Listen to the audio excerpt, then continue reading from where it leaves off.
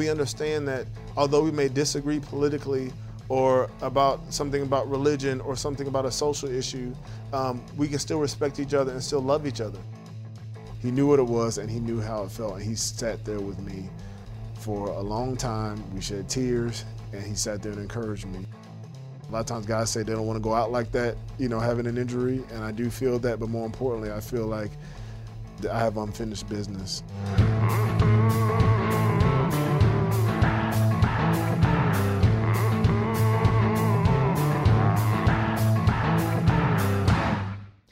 Welcome into the lounge. This week's lounge really was just me and Benjamin Watson, but we'll let you in for now to tape the beginning of this. I'm stopping into the lounge for happy hour, and then I'm getting out before dinner starts. I like the happy hour deal. Yeah. I can't argue with that. Yeah. So Ryan is talking with Benjamin Watson in this week's episode. When this interview was done, I was out of town, so I appreciate you, holding up your end of the bargain. It's rare. It's rare that happens, but you did your job. We seriously just got into a debate over lunch about how we have to pick up each other's slack when we're missing. I forgot about this one because it was like a crazy day. I think it was the Pitta injury. It was a nutty day. I'm running all over the place, and then Benjamin Watson comes up to my cube and is like, "Hey, you ready to tape that podcast?" I'm like, "You have got to be kidding me!" Worst timing. It was. Whew. Well, like I said, I'm glad that you held up your end of the deal, and you got it done. So yeah, and actually, it was kind of nice that you weren't there because, as listeners will hear, this got pretty political. No, it didn't. I listened to it. It really doesn't get that political. It gets pretty political. You like to try to talk up like this big game that you're like coming in with the high hard horns, and you're coming in with these tough questions, and you're really getting down in the mud, and you're really challenging him. Well overstated. It's a good interview, mostly because of bed, but it's a good interview. But you're overstated. And it got deep, which you like to stay surface level. I get personal. It was deep. Yeah, it was pretty deep. Yeah. Anyway, we're really teasing the hell out of this interview. But before we get to that, first we talked on last week's episode about not having good enough fan emails to really read one. Well, we got a great one. We had some really good ones. People stepped it up this week. That's right. So this one comes from Lauren Baker, who's from the Eastern Shore, and he's now living in L.A. So thank you very much, Lauren. And his question, well, why don't we just go ahead and play the tape? Hey guys, two-part question here. One, I feel like in addition to Weddle, Jimmy's Seafood or Crab Cakes does a lot of great recruiting, offering crab cakes for life. And I'd just like to know if you've been able to talk to the players to see if they actually take advantage of the free crab cakes for life offer. Pretty sure Mink would do so, maybe on a weekly basis or daily basis. I do so at least twice a week, so no shame there. But I'd like to hear a little bit more about that. Also, second question is that I'm a big Ryan Mallett fan. Have been since he was drafted. I think the guy got a raw deal down in Houston with an unneeded quarterback controversy, and it seems like he really found a home in Baltimore, filling in when Flacco was down, when we couldn't find a good QB to start, and beating the Steelers, actually looking better than Flacco typically does in that game, much faster with reads and everything else. And, then the Bengals game was okay. We lost, which sucked, but, he made a couple of nice comeback drives and stuff like that. So I feel like compared to a lot of the other quarterbacks in the league that Mallett could start for most teams, and just want to get an idea of what you think the long-term plan is there. Like, he's basically Flacco part 2, except for incredibly more outgoing and has a really big mouth and everything else. But do you think he is someone that the Ravens are going to keep around for a long time, possibly trade, et cetera, et cetera? So thanks. All right, so thank you very much once again, Lauren, for submitting the question, and you're absolutely right. I would be hitting up the crab cakes for life on at least weekly. Right. Does it apply to your family? Because I'd have my wife in there. I'd bring a kid, friends, family, extended family, all that. Yeah, well, the CEO of Jimmy Seafood, John Minidakis, I hope I'm saying his name right, but he did an interview with Glenn Clark from Pressbox, and he talked about how no matter what, if Jeremy Maclin were to come in there and say, I want 100 crab cakes, then you get that order. I mean, he said it's his word is his word. And he said you have free crab cakes for life. So however many crab cakes that includes, that's what he gets. It sounds like Jeremy Macklin's going to make the most of it.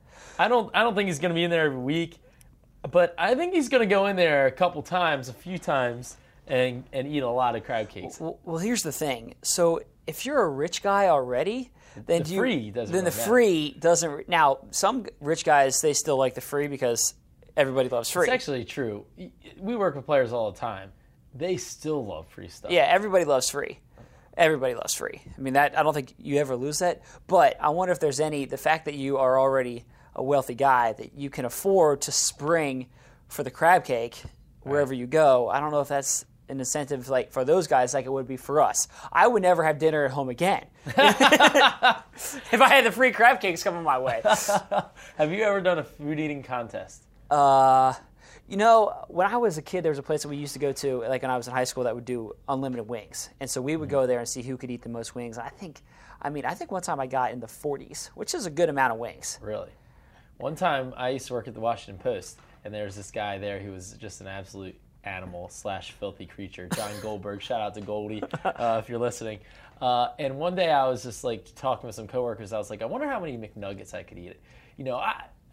I wonder if I could get 100, So, of course, as soon as you say the words, I wonder if I could eat 100 McNuggets, everybody in the office is like, oh, Mink thinks he can eat 100 nuggets. Let's put your money where your mouth is. Come on, let's go. Let's do this.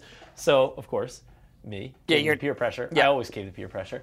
And one night in McDonald's, took down me versus Goldberg. I ate 69 nuggets. He ate 78, and he didn't show up to work for 3 days. And he yacked in somebody's lawn on the way home. Did you keep down all those nuggets? I kept down 69 nuggets. Really? I did. Wow. After 50, it gets rough. I can only imagine. Yeah. Anyway, to answer like you said, you're a really deep person, so a lot of depth going on there. This conversation. To answer Lauren's question, Jerry Macklin's the only Raven, by the way, that has the free crab cakes for life offer. Yeah. So we don't really know if other players take advantage. I do think that Jerry will. And to answer Lauren's second part of his question, he's a big Ryan Mallett guy. Yeah. Wonders what his future is here. I don't know. I think you're stretching a little bit, Lauren, to say he's Flacco Part 2. Yeah. I think that's a stretch on Ryan Mallett. I like Ryan too, and he definitely proved himself against the Steelers. But, he had a rough offseason last year. There's no two ways of putting it. I mean, it was tough. He bounced back in the preseason, played pretty well, and beat out Josh Johnson in what was a legitimate quarterback competition, I think, for the number 2 spot. Now, I think you can kind of tell where Mallett's stock is league-wide in that this year it's not like people were banging down the door for trade offers or to sign him in free agency. He was a free agent that the Ravens brought back. Yeah. So I don't think he's really in the future long-term plans. I don't really think that a team is probably going to want to trade for him, especially because he likely won't see any action this year. So I think he's probably more of a short-term option. Maybe they could re-sign him again if he plays well in the preseason and whatever, is a good teammate and all that stuff during the season. But I don't think he's a long-term kind of guy. Yeah. He'll eventually draft somebody that I think can keep around for cheaper. Flacco's eventual replacement isn't on the roster right now. No. It's not like definitely not. It's not like you're grooming somebody to take over for him. Joe still has 5 years left on his contract. Joe is the short-term and the long-term answer. You don't think really beyond 5 years in the NFL, exactly. And so that's where it stands right now at quarterback. It's going to be number 5 for a long time coming. Yeah. So with that, let's jump right into my interview with Benjamin Watson. We've been wanting to get you on the pod for a while because you're one of the most interesting guys on the team from a lot of different perspectives. So I want to start out first. You're doing the rounds right now with your book, and we're about a month since it first hit shelves, the New Dad's Playbook. Yeah. And obviously the first question is, why did you want to write a book about being a dad? Well, because I am a dad of 5, actually. We have 5 children, 3 girls, 2 boys. The oldest is 8, the youngest is 1. We waited 3 years before we decided to have kids, and then we went like straight 2-minute drill and just popped out. Well, my wife popped out 4 kids in 4.5 years, and then we waited and had another one. But about after the second kid or so, she said, Benjamin, you should write a handbook for dads. Talking about fatherhood, talking about really talking about conception up into the birth, up until the few months after the baby gets home and you have your new family, and just things to expect, because guys work best when we have information that empowers us. So there's a lot of medical terms in there, talking about, the birth and what to expect when you go to the OB appointment, and how do you buy maternity clothes, and what to expect when you hear the heartbeat and it sounds like a little radio in there, and you see the ultrasound, all the terms that you hear when it comes to the trimesters and everything through pregnancy. But then there's also the challenge of fatherhood, that's encouraging guys that they have what it takes to be the men, the husbands, the fathers that they're called to be. So one of the reasons, the primary reason for writing the book is to encourage men, because we live in a world where, really in a country where, 33% of our kids are growing up without a father in their home.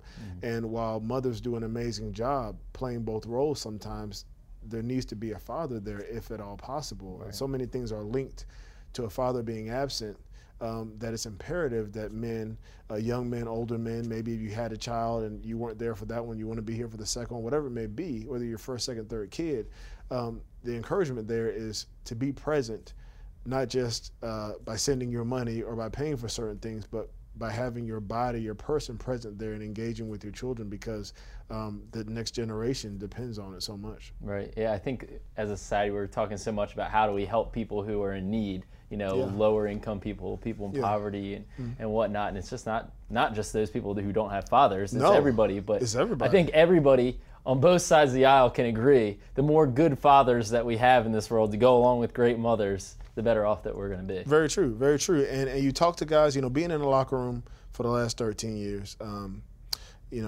around countless young men, myself included. And so we have these conversations. A lot of times people think all we talk about is football, and that's true, but we talk about a lot of other stuff too. Yeah. And as I remember being the younger player, my first, second, third year, we didn't have kids. My fourth year, we didn't have children. And asking guys who had kids what it was like being a parent. I mean, I had parents. I'm the oldest of 6, but it's a whole nother animal when you are responsible for somebody's life. Right. You know what I mean? Yep. And so I remember all those questions. And so part of the book, The New Dad's Playbook, is answering a lot of those questions. Everything from, how does sex and intimacy change throughout the pregnancy. Guess what chapter I opened to first? You opened to that one? Because all right, let's check out that one. Important. And the funny thing is, with that chapter specifically, I'm sitting on the bed with my wife Kirsten, and I'm like, babe, what do I need to put in this book? And she said, you need to put something in there about how sex changes during different parts of the pregnancy, right. When to ask, when not to ask, how to serve, how not to serve. And she's like, don't you ask me right now. Exactly. So, but those are like real questions that we talk about as men, and that I want guys to be able to parent and to serve the mother of their children the way they need to be supported throughout this whole process. Yeah, I got to ask you. So I have a 14-month-old, a little boy, Brooks. And I got to ask you, because everybody always asks me this question, did you watch during the birth? Were you down there? Did you see the whole thing happen? Did you? I did. I tell people you got to see it. I think it's a miracle. I think it's amazing. I did too, but that's one of the questions guys have. It's kind of funny, but people want to know: should I watch? Should I not watch? Right. I remember my wife was pregnant with our first, and I remember being at practice in New England, it being late in the year. My daughter was born in January, so it was late in the year, and I remember asking one of my teammates. He was a running back. He had 3 kids, and I was like, Sammy, did you watch? And he's like, no, I didn't watch. He's like, man, if I watched, it would be totally different. I'd be ruined. I could never look at my wife the same way, so I didn't watch for any of them. Then I asked another one of my teammates. He's like, yeah, of course I watched. Just like you said, it was, it's a miracle. I got to watch my kids come into the world, that sort of thing. Yeah. So I did watch for all 5 of them, and actually I got more involved the further along it got, like with more kids. So the first 2. I simply watched. The first 3 I simply watched. But by the time we got to number 4, I was the one assisting the baby into the world, out of the birth canal. I was more and more involved. So it was definitely. I definitely wanted to see my children come into the world. Right. Another funny story from the book that I'll share before we move on is I thought you were talking about like a birthing gift. What's it called? It's a push present. Push present. Yeah, push present, man. And you had a funny story in the book about the push present that you gave Kirsten. They got you a little bit of they got you a letter in the mail from the NFL. You got to tell the story. Yeah. Well, not exactly a push present, but definitely like a A shout out? A shout out, a push shout out almost. So it was 2009. We were on the road and kind of one of those trips where, being an East Coast team in New England, and we were playing, I believe, Seattle and Oakland. So we stayed out there for 2 weeks. Well, Kirsten's 9 months pregnant with our first child.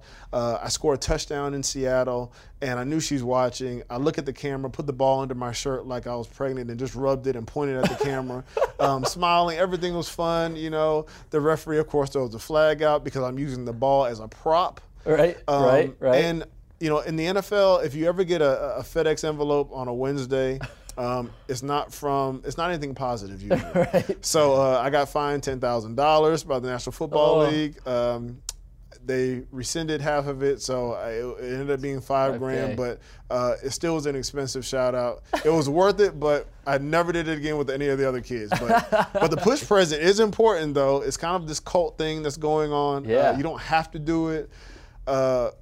It could be anything. My wife has gotten push presents of like breakfast every morning since we had the baby. I think every single morning. Exactly. That's her push present for me. Exactly. It's just kind of the acknowledgement that, hey, you did something really amazing, and I want to honor you for it. Yeah, really difficult. Yeah. And so this isn't your first time as an author. You also wrote Under Our Skin, which really tackled race in our country. And you wrote it. It was released, and you wrote it right after Ferguson and all that stuff happened. Yeah, it was released. So Ferguson happened in 2014, and the book came out in 2015. Right. So, I mean, what can you say about, I know it's a broad question, but about how kind of race has become a huge topic in our country and a very difficult topic to address from both sides of the aisle, kind of. Where have you seen things changed?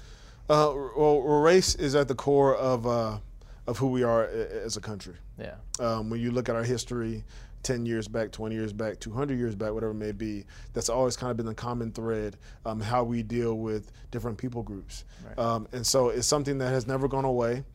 It's changed, obviously, for the better, I believe, in a lot of areas. But it's something that keeps on coming up. And it's something, like you said before, is very, very difficult to talk about because now we're in a time where we're scared to say certain things. We don't want to be labeled, even if our questions are genuine sometimes. We don't want to be labeled a bigot or racist. And so many of us, instead of engaging with each other, we stick to our corners. And especially when a certain racially motivated event happens, like a Ferguson, you really see how polarizing it can be and how we get in our corners and we really don't discuss anything because we have a certain group think that we have to identify with. We feel compelled to identify with. Right. And so my whole point with even with Under Our Skin and even in writing that Facebook post that people read and kind of led to the book was about being honest about it.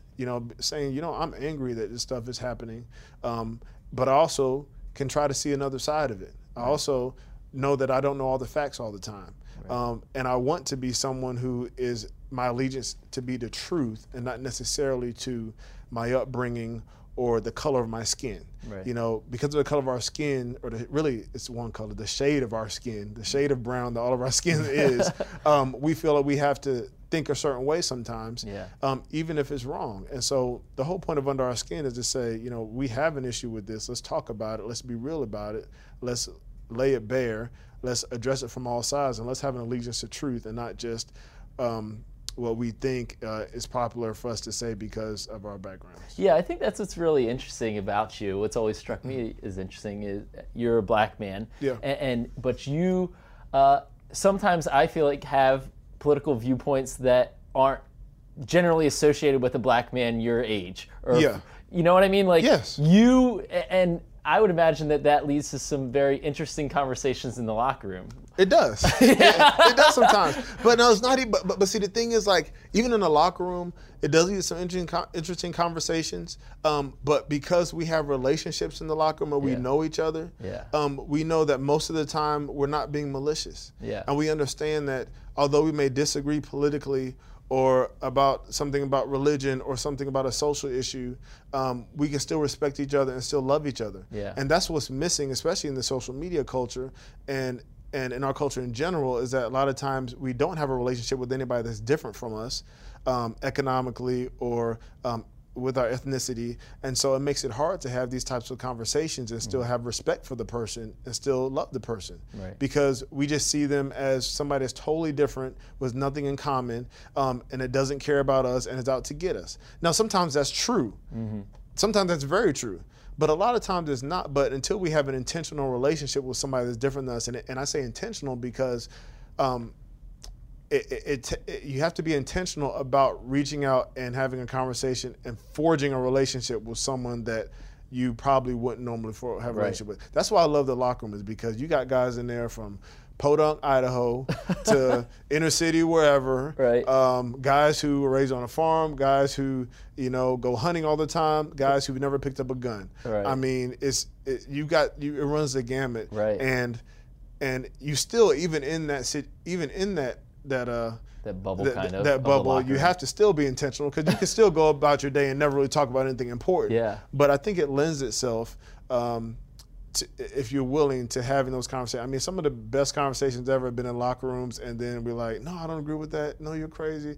Are you serious about that? That's racist. That's not racist. How could you say that? But then we forgive each other and we say, okay, well, we disagree to disagree on that. Right. So who have you had the best conversations with, political conversations with in the locker room? Well, I've had really. Well, he's not here anymore, but Forsett, and we agree on a lot of different things. Some things we don't agree on, but we have a relationship there where we can talk about certain things. I had another teammate in New Orleans, a guy named Zach Strief, and we'll have conversations with him about race. He's a big white guy, offensive tackle, but we would talk. Did he like to hunt? I don't think he did. I don't think he was a hunter. I don't think he was a hunter, but he was very willing to engage in these types of conversations. And the thing is especially with Ferguson, and I actually write about him in my book, because he has a niece whose father is black, and so a lot of things that he didn't see before, when she was born, it all of a sudden became real to him. Wow. And so we would talk about these things, and he would say, I just didn't think about it until it actually touched me personally. So that's the hope, is that you have empathy for people that are different, even if you don't understand, exactly what they're going through. Yeah, and speaking of that, you just got back not too long ago from a trip to Lebanon, where I'm sure your empathy for the whole refugee situation just probably went through the roof, seeing it firsthand. Can you just talk about your work over there and how it changed you? So it came out of the blue from a pastor from a church we've been going to here in Columbia, Maryland, asking me to go to Lebanon, and I'm thinking, go where? Like, I am in rehab. I don't have time to go to Lebanon. But it was a short trip because he didn't want to miss a Sunday, so really we were there for 5 days, including travel. So it really was awesome for me with the kids, and my wife was saying, you need to go. I have a feeling that, this is an opportunity that you may not get. So basically we met up with World Vision, which is a large humanitarian organization. And for the 3 days we were there, we spent time in the Bekaa Valley, which is, I hope I'm pronouncing that right, which is right on the border of Syria, which is where a lot of these refugee camps, but they call them informal tenant settlements, are. They're on a lot of the agricultural land there. And so we spent time in some of the camps, had a chance to sit down in a tent with a Syrian family, and hear their story through an interpreter. Everybody speaks Arabic, so everything was through an interpreter. But just talking about the fact that they were in their home and their home was blown up, and they just ran out with basically the clothes that they had on, a husband and wife. They had kids. One of the guys had been shot, and they traveled over the mountains into Lebanon. They've been there for about 5 years now. Gosh. And so this crisis has been going on for I want to say about 6 years or so. And so we spent time doing that, seeing what World Vision did as far as providing clean water in these camps, latrines, toilets, different sanitation, providing food for them. And really the thing that struck me the most was sitting in that tent on the floor, as it's a tradition, talking to this family and hearing them say, when we go to bed at night, we just dream that we wake up and we're back home in Syria. And a lot of what these people don't want to be living like this. They don't. Right. Not at all. They don't want to be refugees. And looking, taking it back to fatherhood, looking at these men in their eye, the fact that they are having a hard time providing for their kids, but they want to provide for the kids the same way that I do. Right. And being able to just encourage them and say, you know what, I respect what you're trying to do for your children, trying to provide a life for your children. The children have a hard time going to school. World Vision provides some sort of childhood education for them. We saw a lot of the way that they developed the infrastructure of the host country as well as for the refugees there. But that was what really struck me, was that these people are from another country. They're from Syria. We're from the United States. We were Christians. They were Muslims. Totally different traditions, but as men, as fathers, looking across, the floor to each other and able to say, I, as a dad, I feel your struggle. Right. I don't know what it is, but I feel your struggle, and we will be praying for you and advocating for you as much as we can. And so it really was an encouraging trip. I had a chance to stay in Beirut for a little bit and meet with the pastor there who does a lot of work in what's one of the largest neighborhoods in the Middle East, and talked about how he hears threats from ISIS on his phone, and how people in this community are threatened by them. But just to see the resiliency, even of the refugees, the hope that they have, and also the way that the Lebanese were serving these Syrian citizens who, not too long ago, Syria was occupying Lebanon. Right. So you have that dynamic of you can have definitely some hostility there. Exactly. Right. And they were talking about how it was hard for them to do that, but they wanted to help people. Right. And so, Lebanon has, I think, 5.5 million people, something like that. Not a whole lot of people, but there's over 1.5 million refugees. So it'd be like if 100 million people just showed up in the United States over the course of the next 5 years. How will we deal with that? Right. So just really, you hope that we would deal with it the way that the Lebanese are. Yeah, and it's complex. Yeah. I walked away feeling like, man, I wish this whole Syrian thing, I could just wish it away. Yeah. This crisis, but it's very, very complex, and it affects a lot of other surrounding countries, not only surrounding countries, but countries around the world. Yeah. Well, I think all your off-field stuff is really awesome. I really do. With that said, we probably should talk some football. Yeah, we should. Yeah, I think people want to hear some football. People do want to hear about that. I could talk about this for an hour with you. They're like, this is not CNN or Fox. Can we talk some football? All right, so you're coming off the Achilles, and people want to know how it's going for you. Yeah. It's going well. It's a very tough process. I felt very, very disappointed. Yeah. Maybe not devastated long term, but very, very disappointed coming here, moving my family from New Orleans, having excitement about being here in Baltimore, wanting to. Every time you go to a new city, you have to earn the respect of fans, earn the respect of your teammates. You want to prove that you can play the game and you can contribute. And watching this year was one of the toughest things I've ever done.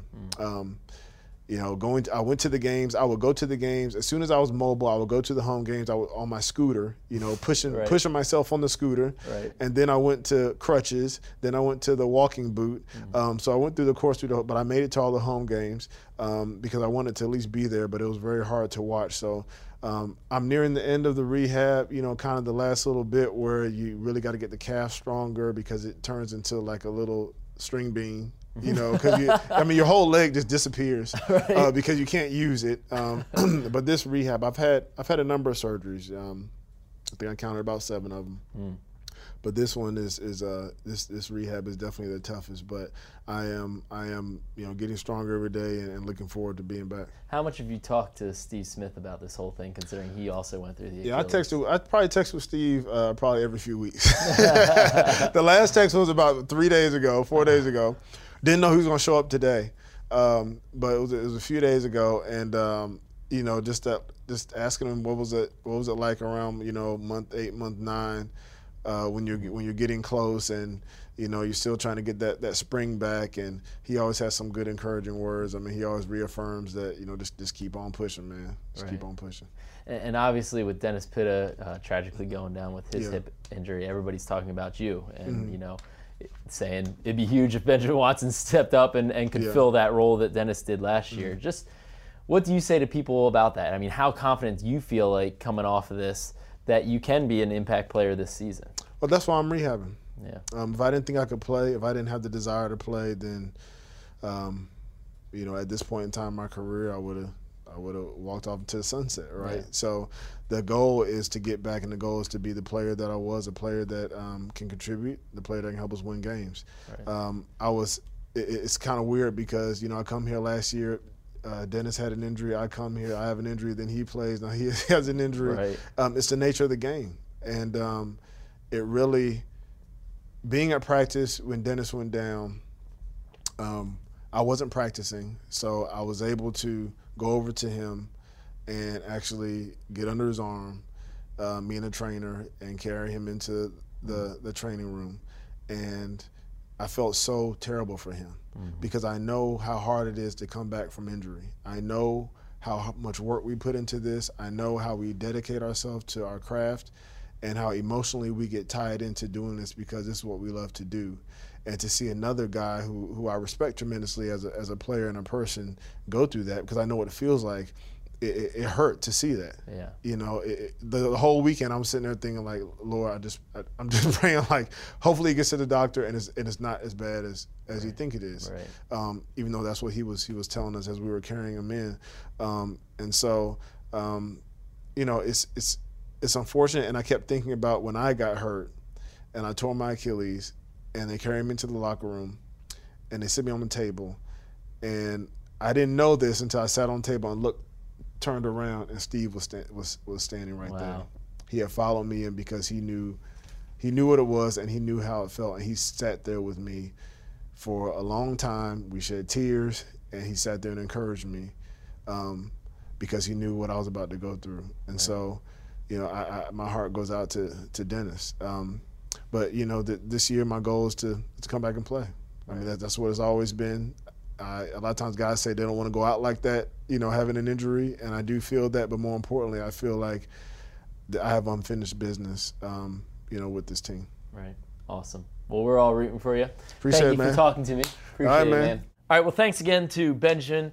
Really good stuff. I mean, you talk about interesting people on this roster. He's one of the most interesting guys that there is, not only just on the Ravens roster, but one of the more interesting guys I've really ever met. A guy with a big heart, strong in his convictions, but willing to learn more about the world and change his viewpoints if needed, I think, on some issues. So I think that's really cool. I have a lot of respect for him. And just before I close this thing out, on the topic of tight ends, just give you a quick take here, because in Mailbag, Garrett and I taped it this week, and the question was, what's the best competition that's remaining? And I think it is tight end. That obviously includes Benjamin. And it's going to be really interesting because I think that you don't really know what's going to come from Benjamin. He still has a ways to go in his recovery. You look at Nick Boyle, probably he's got the leg up as the starter. He and Crockett Gilmore, as of now, not knowing what Benjamin is going to be like when training camp rolls around in the preseason. So Nick Boyle, Crockett Gilmore, Darren Waller, I still think has some room to grow, but a very high ceiling. So you have some interesting players. Max Williams, his knee, I don't know how that's going to turn out. It's a surgery that's never been done before to a football player. When you hear that, it doesn't sound like it's going to be anytime soon. So he'd have a comeback effort for sure if he were going to factor in this season, I think. So really interesting stuff coming up in the tight end competition, and we'll have all the updates for you. And the lounge is not going anywhere. It's summer vacation time, but we will still be here, still be delivering episodes. So make sure you keep it tuned in, and as always, you can reach us at thelounge@ravens.nfl.net. We'll be back with you soon enough.